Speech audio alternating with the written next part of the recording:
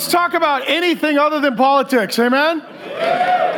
Oh, and you know what? Jesus said the last will be first, and I'm so glad for the Cardinals. I'm going to talk about Jesus, but let's just be honest. Watching the Cardinals and talking about Jesus beats talking about politics, amen? And so here, if you're new, we're really honored to have you. Great guys in this room, guys all across their journey in life and finding God and walking with God. And this is a highlight of my week, and I know for many of you men it is the same. My name is Mark. It's a great honor to have you. And it really is an honor to have this quality of men together. And so what we're going to talk about is something called identity. And the way it works is on Sunday I preach what seems to be increasingly long sermons. I get paid by the minute. I'm a union preacher, so I get paid well. And so we go through a long sermon, go through a book of the Bible on Sunday, and then I do a little pivot and a leadership talk for men on Wednesday night. We call it Real Men and simulcast it as well. And the goal is to help develop you men as leaders, because you've all got spheres of influence. And what we're going to talk about today is how not only you see God, but how you see yourself and how you see others. And I've been stressing in Romans, the first issues we've got to figure out is, okay, who is God, and then who does God say that I am? And as we get into this, in the secular world, they'll talk about self-esteem, they'll talk about self-actualization, they'll talk about positive self-image. When we're talking Christianity, we're talking about our identity. And I wrote a whole book on this, who do you think you are, and your identity in Christ. But it really is, if you were to identify a word that would explain you, so we'll do this in a moment, what word would you choose? I am blank. So just think about it for a moment. I am blank. You guys could throw the slide up. I am blank. If you're going to fill that in to introduce or identify or typify or name you, this is the participation portion of our time together. What words would you choose? Just one word. Son, that's a good one. Sinner. Pilgrim. All right, your wife churned butter? That's awesome, okay. Yeah. Believer, what? New creation? Forgiven, okay. What's that? Holy. I've met you, brother. That's not true. We'll talk about that. I'm going to have fun with you. You got a theological degree. Yeah, so, okay. Anybody over here got a word? All these guys got words. Warrior?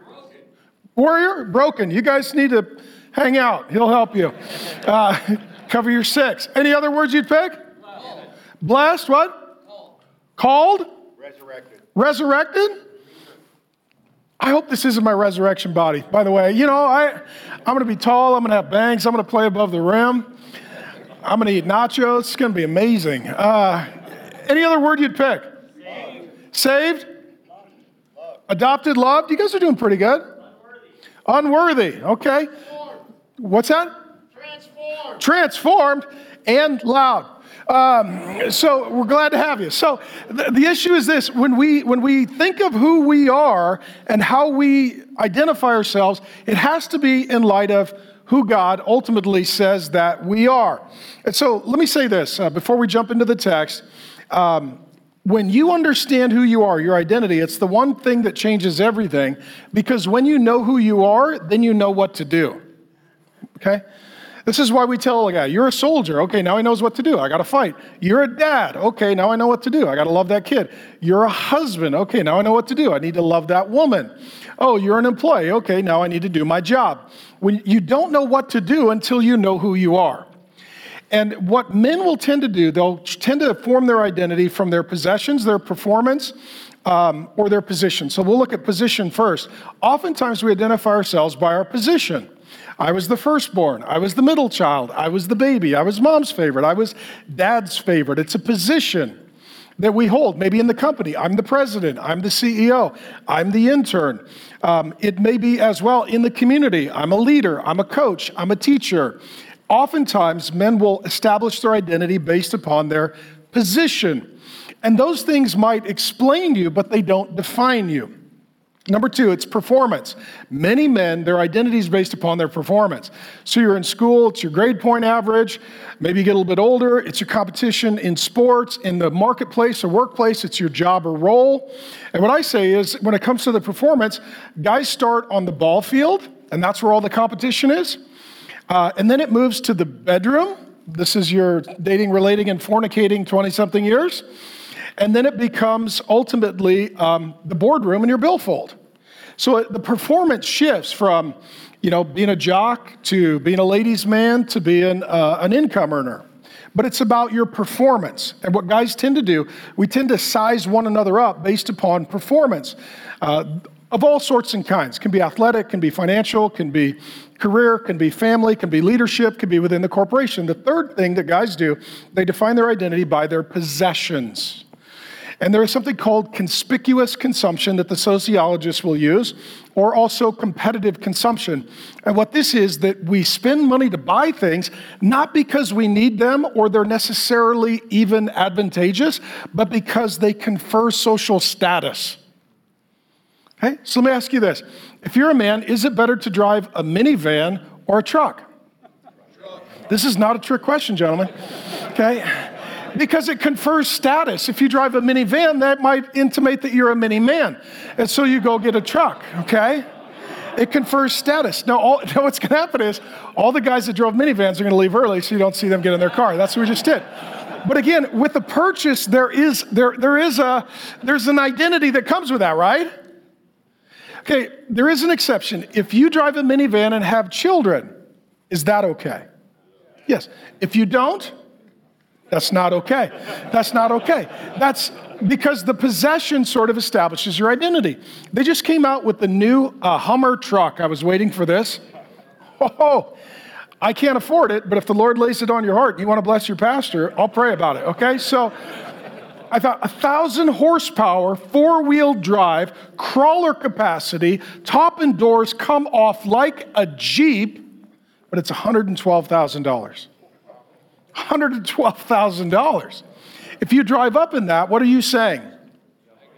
I'm rich and very insecure. That's what you're saying. Okay, your possessions communicate things, right? And so we spend money for things that sort of project an image or a status. We just do this. Okay, so does anyone here drive a Prius? We're going to do this. I don't have really notes. I'm just kind of thinking out loud. Does anyone who drove a Prius here? Okay, you drove a Prius? I didn't drive it here. You didn't drive it here? Okay, all of a sudden you're getting defensive. That's amazing. Well, I have one, but I didn't drive it here. I mean, I wouldn't drive it to where God is, because obviously it can't go in that direction. Okay, so why do you drive a Prius? My wife wanted it. Your wife, okay, blamed her immediately. I'm a victim. I love my wife. Jesus loves the church. She crucified him. I married her. I drive a Prius. It's my crucifixion. Okay, yes, sir. Somebody has to make up for all the trucks on the road. Somebody has to make up for all the trucks on the road. I thought it was a logger beard. It's an environmentalist beard. We're still glad to have you. Okay, so what happens with our possessions is that we buy things to confer status or to give some symbol. Now, true or false for a man, this can get you in a lot of debt. Right? You can buy things you can't afford, and we call that Scottsdale. Okay? And so, but it's through possessions. This can be the clothes that we wear. This can also be the beauty of our spouse. It's the trophies that we surround ourselves with. And then the third, so it could be a position, it could be performance, or it can be possessions. That's how we try and establish, oftentimes, an identity. And this issue of identity is really crucial, and it comes under spiritual attack and demonic attack, and it starts all the way back in Genesis. Okay, so when God made us, right there in Genesis 1 and 2, he said that he would make us in his image and likeness. So we're made like him. And then Satan comes along, and what he says is, if you will do something, you can be what? Like God. The first demonic attack was on identity. Because if you know who you are, you know what to do. And if you don't know who you are, you don't know what to do. Right? Who you are precedes what you do. And so Satan comes and he says, here's what you need to do apart from God so you can become like God. True or false? They were already like God. God said, I made you in my likeness. Here's what I'm telling you. Our identity is received from God, not achieved by us. Okay? It's received by God. It's not achieved by us. It's not achieved by our position, our performance, or our possessions. It is received from God, not achieved by us. Now, as we've been driving in Romans, he's really hammered Romans 1, Romans 2, Romans 3, human sin, wrath of God, human sinfulness over and over and over. And what happens is sometimes we don't see that other people are sinners. If we don't see that they're sinners, we're disappointed in their behavior. And also, we don't tell them about the Savior because we forget they need to be forgiven and they need to get a new identity and a new nature. So for non-Christians, the primary identity is sinner. And here are some examples, just briefly. Romans 3, 9 and 10, we looked at it, and we're in Romans 3 recently. All are under sin. That's domineering, controlling. If you're under a boss or you're under a government, right? You're under authority. It dominates and rules over you. That's what that language means. All are under sin, as it is written. And he quotes the Old Testament, none is righteous, no, not one. So everybody's a sinner. And then he says it as clearly as could possibly be. Romans 3:23, all have sinned and fall short of the glory of God. Many of you do know that scripture. Over 300 times, the Bible refers to people as sinners and unrighteous. And we talked about total depravity. He hits this in the second half of Romans 3. Total depravity is that all of our person is infected and affected by sin.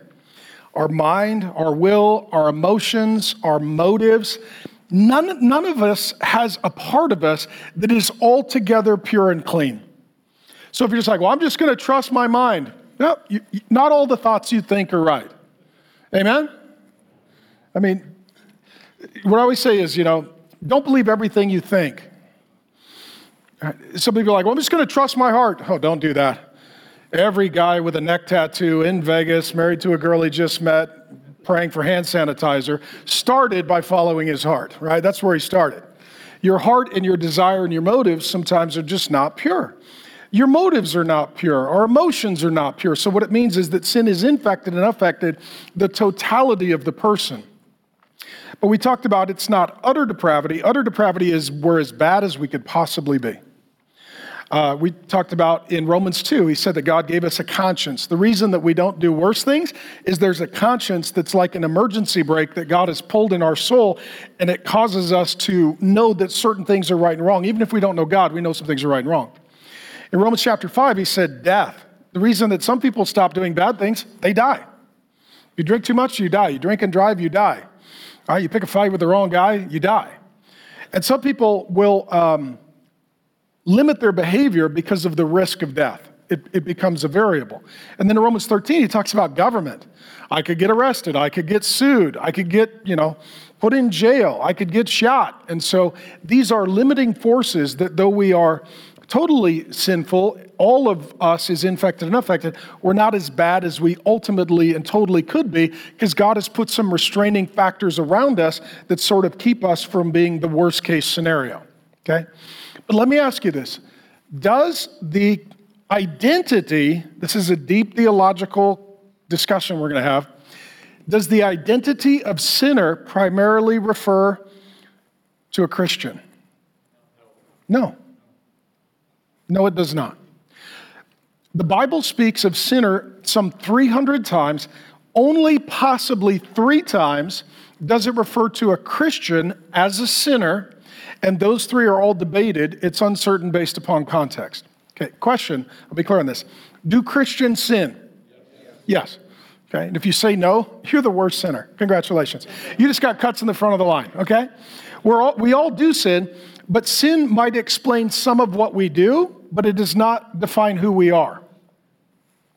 Okay? This is the difference. A Christian and a non-Christian have sin that explains what they do, but for the Christian, it is not what defines who they are. Here's what I want you to see. I want you to see yourself, if you are a Christian, as God sees you, and I want you to see those in close relationship with you who are Christians, like your wife or kids, the way God sees them. Before I pivot to the next point, how many of you are dads? You got kids? Okay, here, where do your kids start? Here. They start as sinner, right? Have you noticed that? How many of you, your kids do things and nobody taught them? They just do horrible things and they figured it out themselves. It's because there's a sin nature within them. I always ask this question: what's the difference between an angry child and a terrorist? Size. That's the only difference. An angry child does damage, and they would do jihad. They just lack the size to get there. So if you're raising a kid, you need to have some measure of understanding, sympathy, and empathy. They are a sinner. They have a sin nature until they get a new nature through the Holy Spirit. Until they get that new nature, that sin nature is going to be the strongest nature. And so you don't worry as much about the behavior. Kids' behavior does matter. We don't want them to self-harm or hurt themselves. But the goal is not just to change the behavior, but to see the Holy Spirit change the nature. Okay, and once the nature changes, then the behavior changes. And I see this all the time with new parents. They're like, I don't know what's wrong with my kid. They're horrible. Oh, that's just a standard off-the-rack child. They're selfish. They're violent. They're crazy. I mean, if you grew up, let's say you went to college and you were in a fraternity with a bunch of guys who ran around in their underwear, screaming and yelling and throwing up, you're basically ready to be a dad. That's like your internship for what's going to happen when you have the kids. They're going to be in their underwear, running around, screaming and yelling and throwing up. Amen? Okay. I don't know why you didn't laugh. I thought that was clever. But anyways, okay. So sinner is primarily the non-Christian. Here's how Paul talks about the Christian. It's very different. Romans 1, 6 through 7, you are called to belong. That's the language of relationship. Okay? You and your wife, you belong to each other. You and your kids, you belong together. This is the heartfelt language of relationship. Belong to Jesus Christ. What's the next word? Loved. If you're a Christian, sin may describe some of what you do, but it does not define who you are. God's loved us.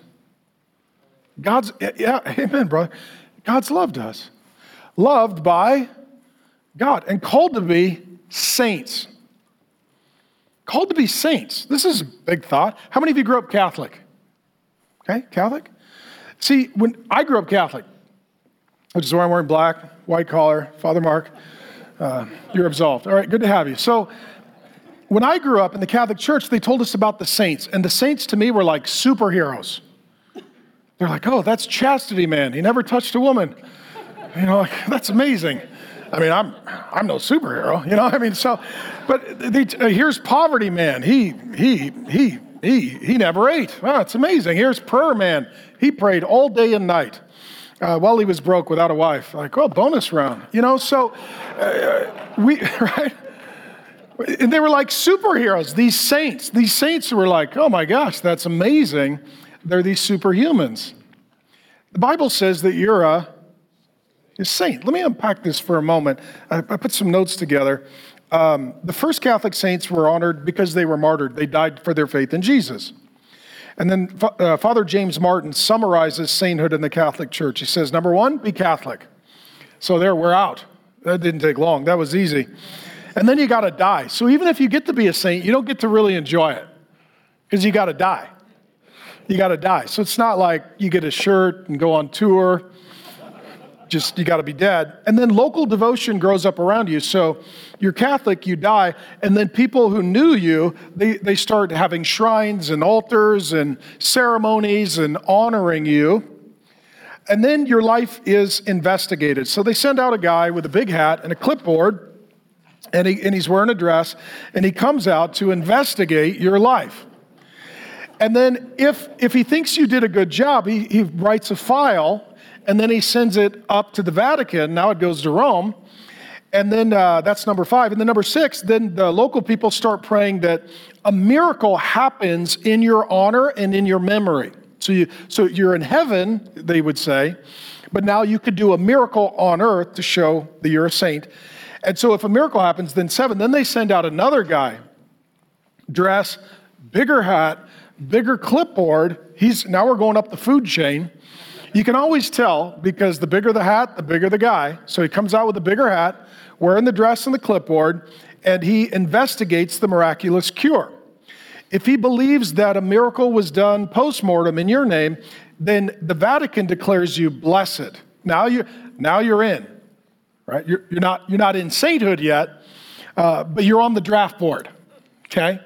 You're on the draft board to maybe be a saint. So then step 9, they pray for another miracle to be done from the other side on the earth by you in your name. And if another miracle happens, then they call you a saint. And now we can name schools after you. We can name churches after you. We can name retreat centers after you. We can make candles and sell them at the store with you on them, which is awesome.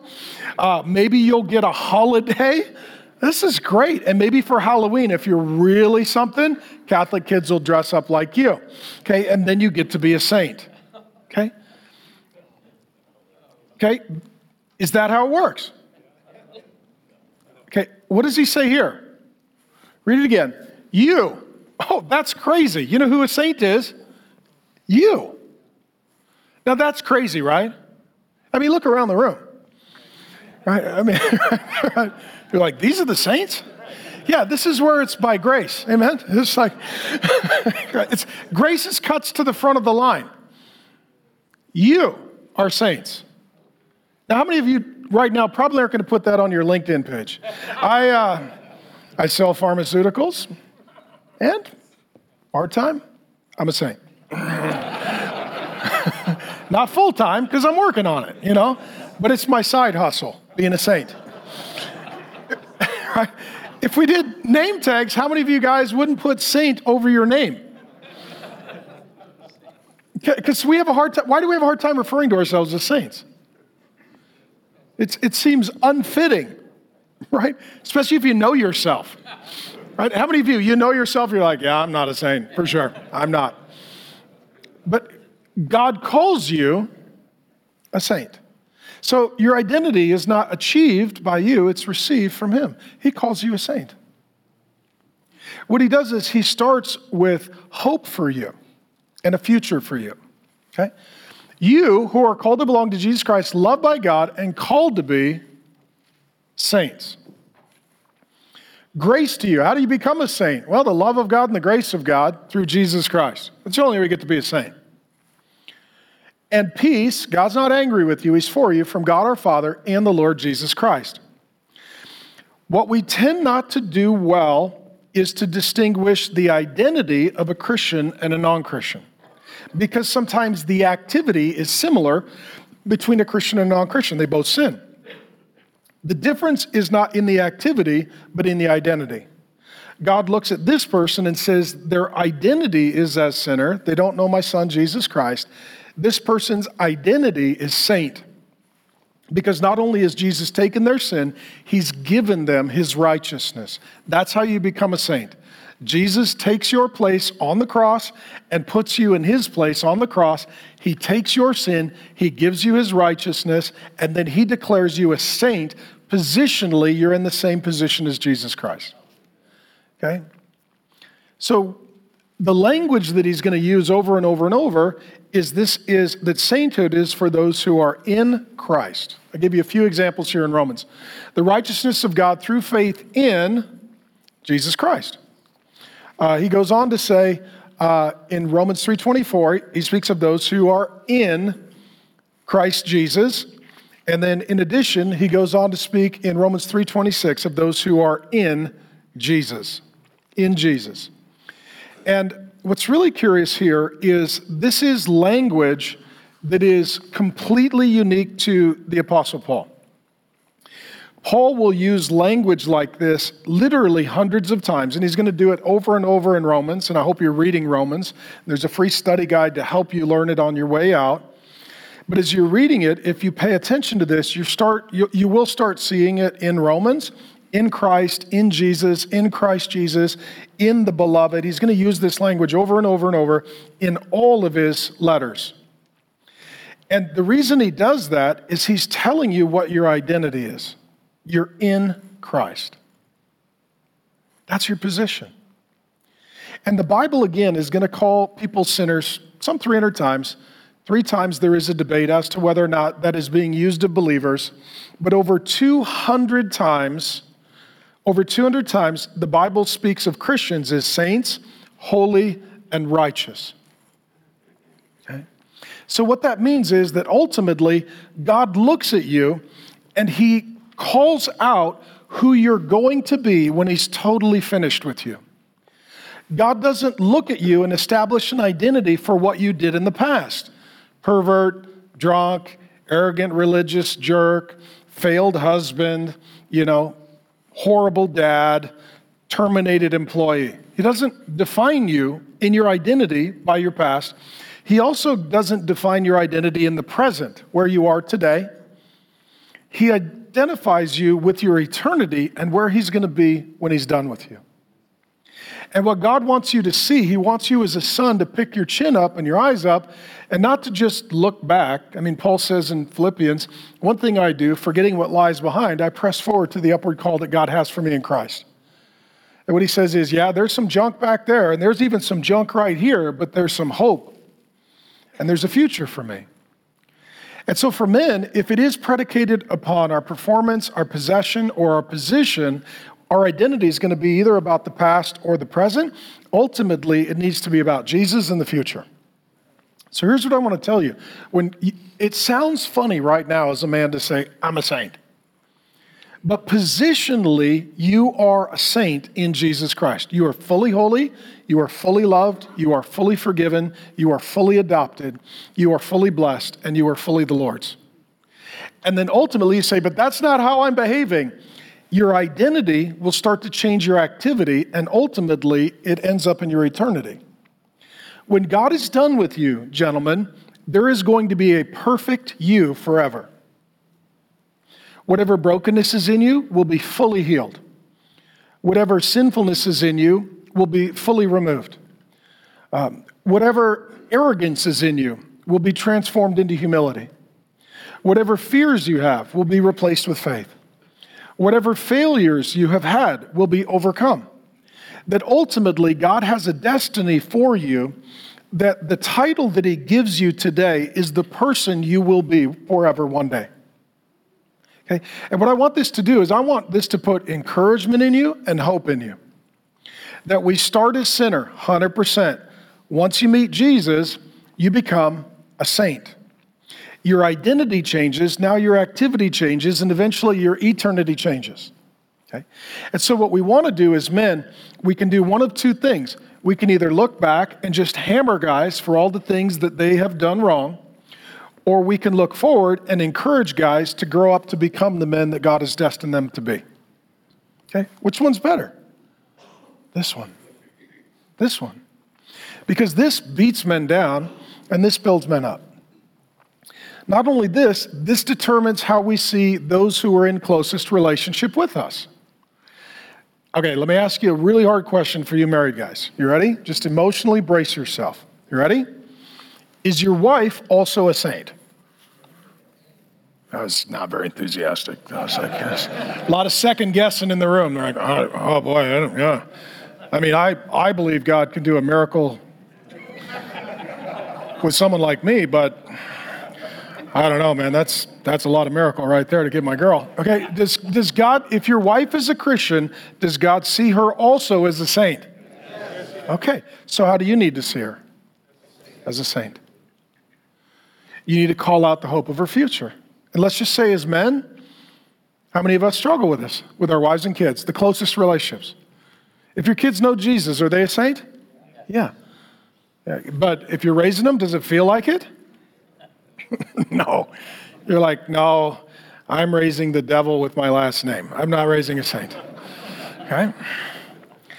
And so what we're not ignoring is sin in our life or someone else's life, but we are factoring in the work of Jesus, and we're calling them up to who Jesus Christ has ultimately saved them to become. Okay? This is the key in the heart of leadership. You can beat people down for what they were, or you can build people up to what God destines them to be. And so what Paul does in Romans, he's very clear about sin. I mean, 3 chapters, he has been very clear about sin. But now he's also going to transition about what it means to be a saint and to be righteous in Christ. And this is going to culminate in Romans 8 with the Holy Spirit and a new nature and a new power and a new life based upon a new relationship with God. I'll hit a few things in, let me give an illustration, do a few things in closing, and do a little bit of Q&A. Think of it like this. How many of you men have adopted a kid? You adopted a kid? Okay, thank you for doing so. A lot of adoptions, okay. So when you adopt a kid, you change their identity. True? Okay, how does this work? How do you change their identity? You literally rename them. Whatever their last name was, that's not what their last name is. God's a father. When he adopts us, he literally changes our name from sinner to saint. He literally renames us. Okay, for you who are fathers and have adopted a child, does that child immediately start acting like the father wants them to act? No. How many of you, as soon as the kid got a parent, that's when the rebellion really started? So all of a sudden, their identity has changed, but their activity hasn't changed. If you meet a man who's adopted a child, oftentimes the child will have some bad habits, and just because they're adopted, those bad habits do not immediately change. So what does the dad do? He parents the child. What he says is, I start with relationship, I start with love, I start with grace. You are now mine, we're together, I change your identity, you get my last name, you're under my authority. The identity changes, and then the father in love, through grace, in the relationship, starts to invest in that child so that their identity starts to become their activity. That they start to do who they now are. But there's a transition time, and foster parents and adoptive parents will always tell you this. They're like, the hardest thing is getting this kid to be part of our family and abide by the rules and get into the rhythm and honor authority and start to live the new lifestyle. But the key is that the father starts with the blessing and then works through the relationship. Okay? Otherwise, how horrible would it be if the dad did it reverse? If he came up to the kid and he said, your activity determines your identity. If you will produce and perform results over a course of time, I will evaluate your performance, and if I find it acceptable, then I will adopt you as my child. Many of you have that view of God. And this is largely and emotionally what Paul is arguing against in Romans 1-3. A works-based relationship with God is he's a dad who says, I will adopt you if your performance meets my standards, and then at the time that I find that your performance meets my standards, I will consider adopting you, being your father, and having a relationship. The way that God works in his relationship, he starts with a relationship. He says, I adopt you. I start with love and grace and mercy. That's what he talked about in Romans 1:6-7. I start with relationship. You are called to belong. It's the language of relationship. So God says, you belong to me now. I give you love. I give you grace. And I change your identity. I literally change your name. Now that your identity changed, I'm going to be your dad. Your activity is going to look similar, but over time, your dad's love and investment in your life, you're going to start to live. You're going to start to live as a member of this family, and you're going to carry forth the values of your father. I know of one really beautiful family that adopted some kids, and they would literally keep telling them, I'll just use the last name Smith. That wasn't their last name. But the dad would literally say, you are a Smith now. You are a Smith now. You are a Smith now. That's not how we treat people. That's not how we do things. This is who you are. This is how we feel about you. You're a Smith now. You're a Smith now. You're a Smith now. After years of that, guess what the kid finally believed? I'm a Smith now. It's similar with us who are Christians. When God calls us saint, he's saying, you're a saint. You're like, no, I'm a rebellious son. You're a saint. Well, that's not how I'm behaving. You're a saint. And eventually it's like, okay, I need to start to have my activity match up with my identity. The problem is if you only see yourself as sinner, if you match up your identity with your activity, what are you going to do? You're going to sin. I'm a sinner, so I sin. No, I'm a saint, and so I want to grow to overcome my sin. Because when God is done with me, when the Father is done with me, when this adoption process is done for me, I'm not going to be a sinner. I'm going to be a saint. Okay? And I'm going to be perfect and holy and righteous. And right now that's imputed or reckoned or granted to me as a status in Christ, but ultimately it's going to be reality in eternity in the kingdom of God. Okay? I have more hope for you men than you probably have for yourself. I have more hope for for your marriages than you probably have for yourself. I have more hope for your children than you probably have for your children. And I want you to be cognizant and aware and conscious of our sin. But the point in the Christian life is not just to stop sinning, but to start living as a saint. And sin is what keeps us away from the destiny that God has for us. So the goal is not just to be consumed with sin, but to repent of sin, get it out of the way, so that we can pursue the destiny as saint that God has for us. Okay? Because God, you men are not perfect, but if you're a Christian, you are new. And you know what? You are changing. And you know what? This process ends in perfection. So there's 100% guaranteed success rate in eternity for all of God's sons to be perfect, holy, and righteous and live up to their identity as saints. Okay? I want to encourage you, men, because oftentimes when we get together in men's groups, what we do, we just beat the hell out of each other over our sin. Now, I want to repent of sin, but I want to move on to saint. And we don't want to just beat you up over your sin. We want to build you up into your sainthood.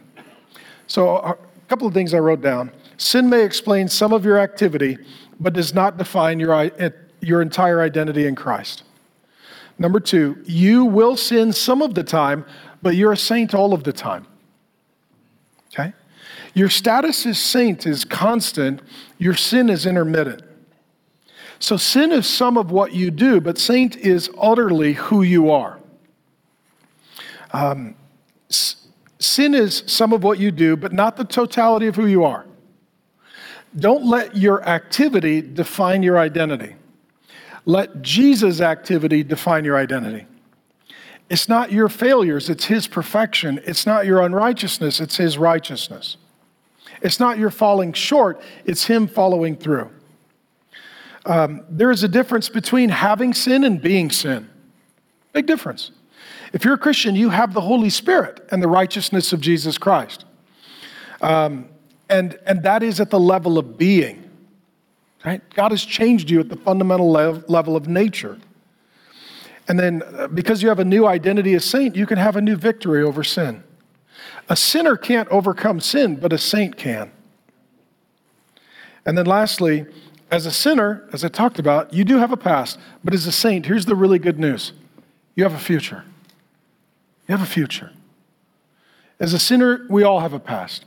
But as a saint, we've all got a future. I want you to see God as Father. The two most important things we first learn is who is God and who am I. I want you to see God as Father. And I want you to see you as one that the Father has adopted, to belong to him, to receive love from him and grace from him, to literally be renamed by him, to be then reparented by him, to start to live up to the membership in the family that the identity calls you to. Does that make sense? So, just close with this.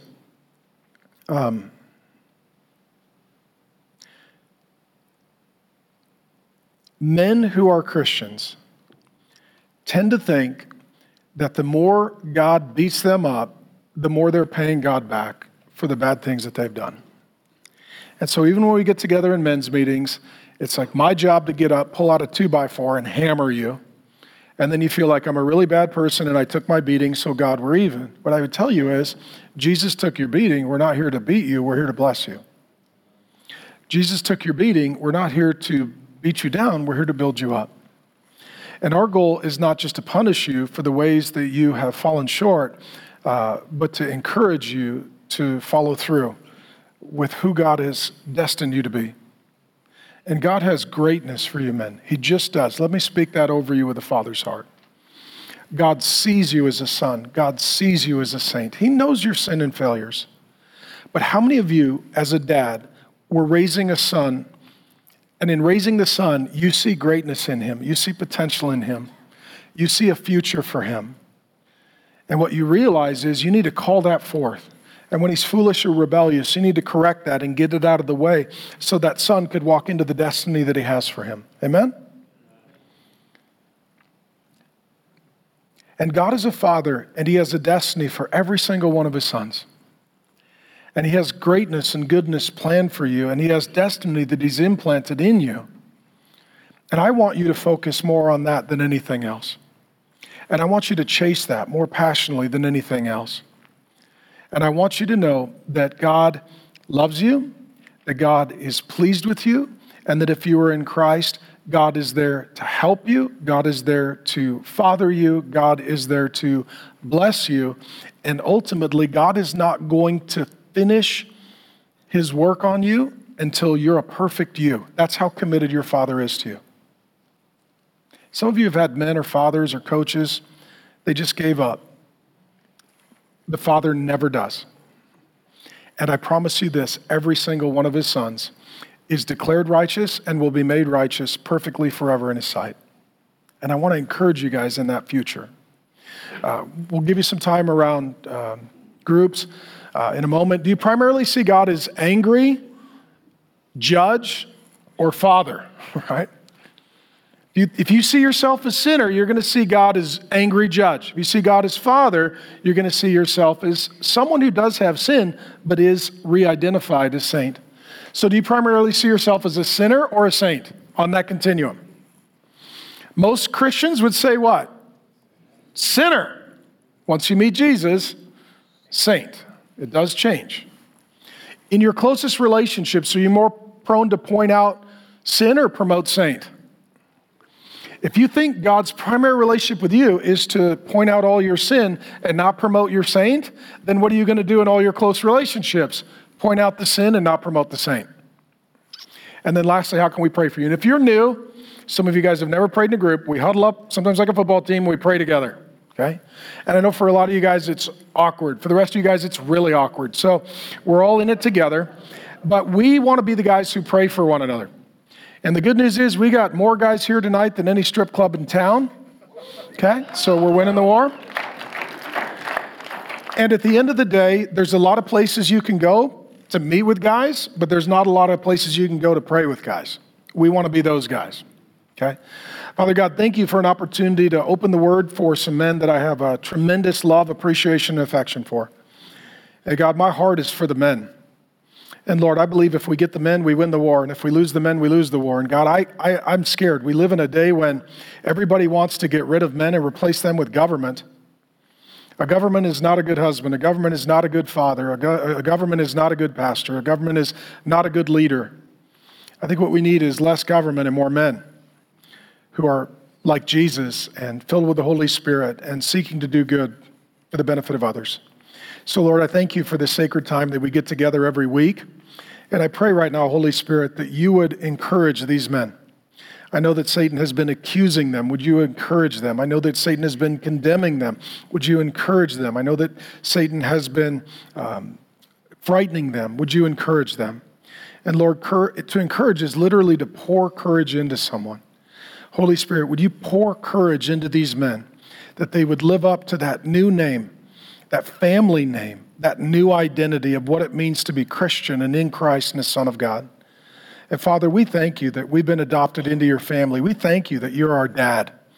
We thank you that you start with a relationship, and we thank you that you're not going to quit until we're perfect in Jesus' name. Amen. Love you guys. Thank you.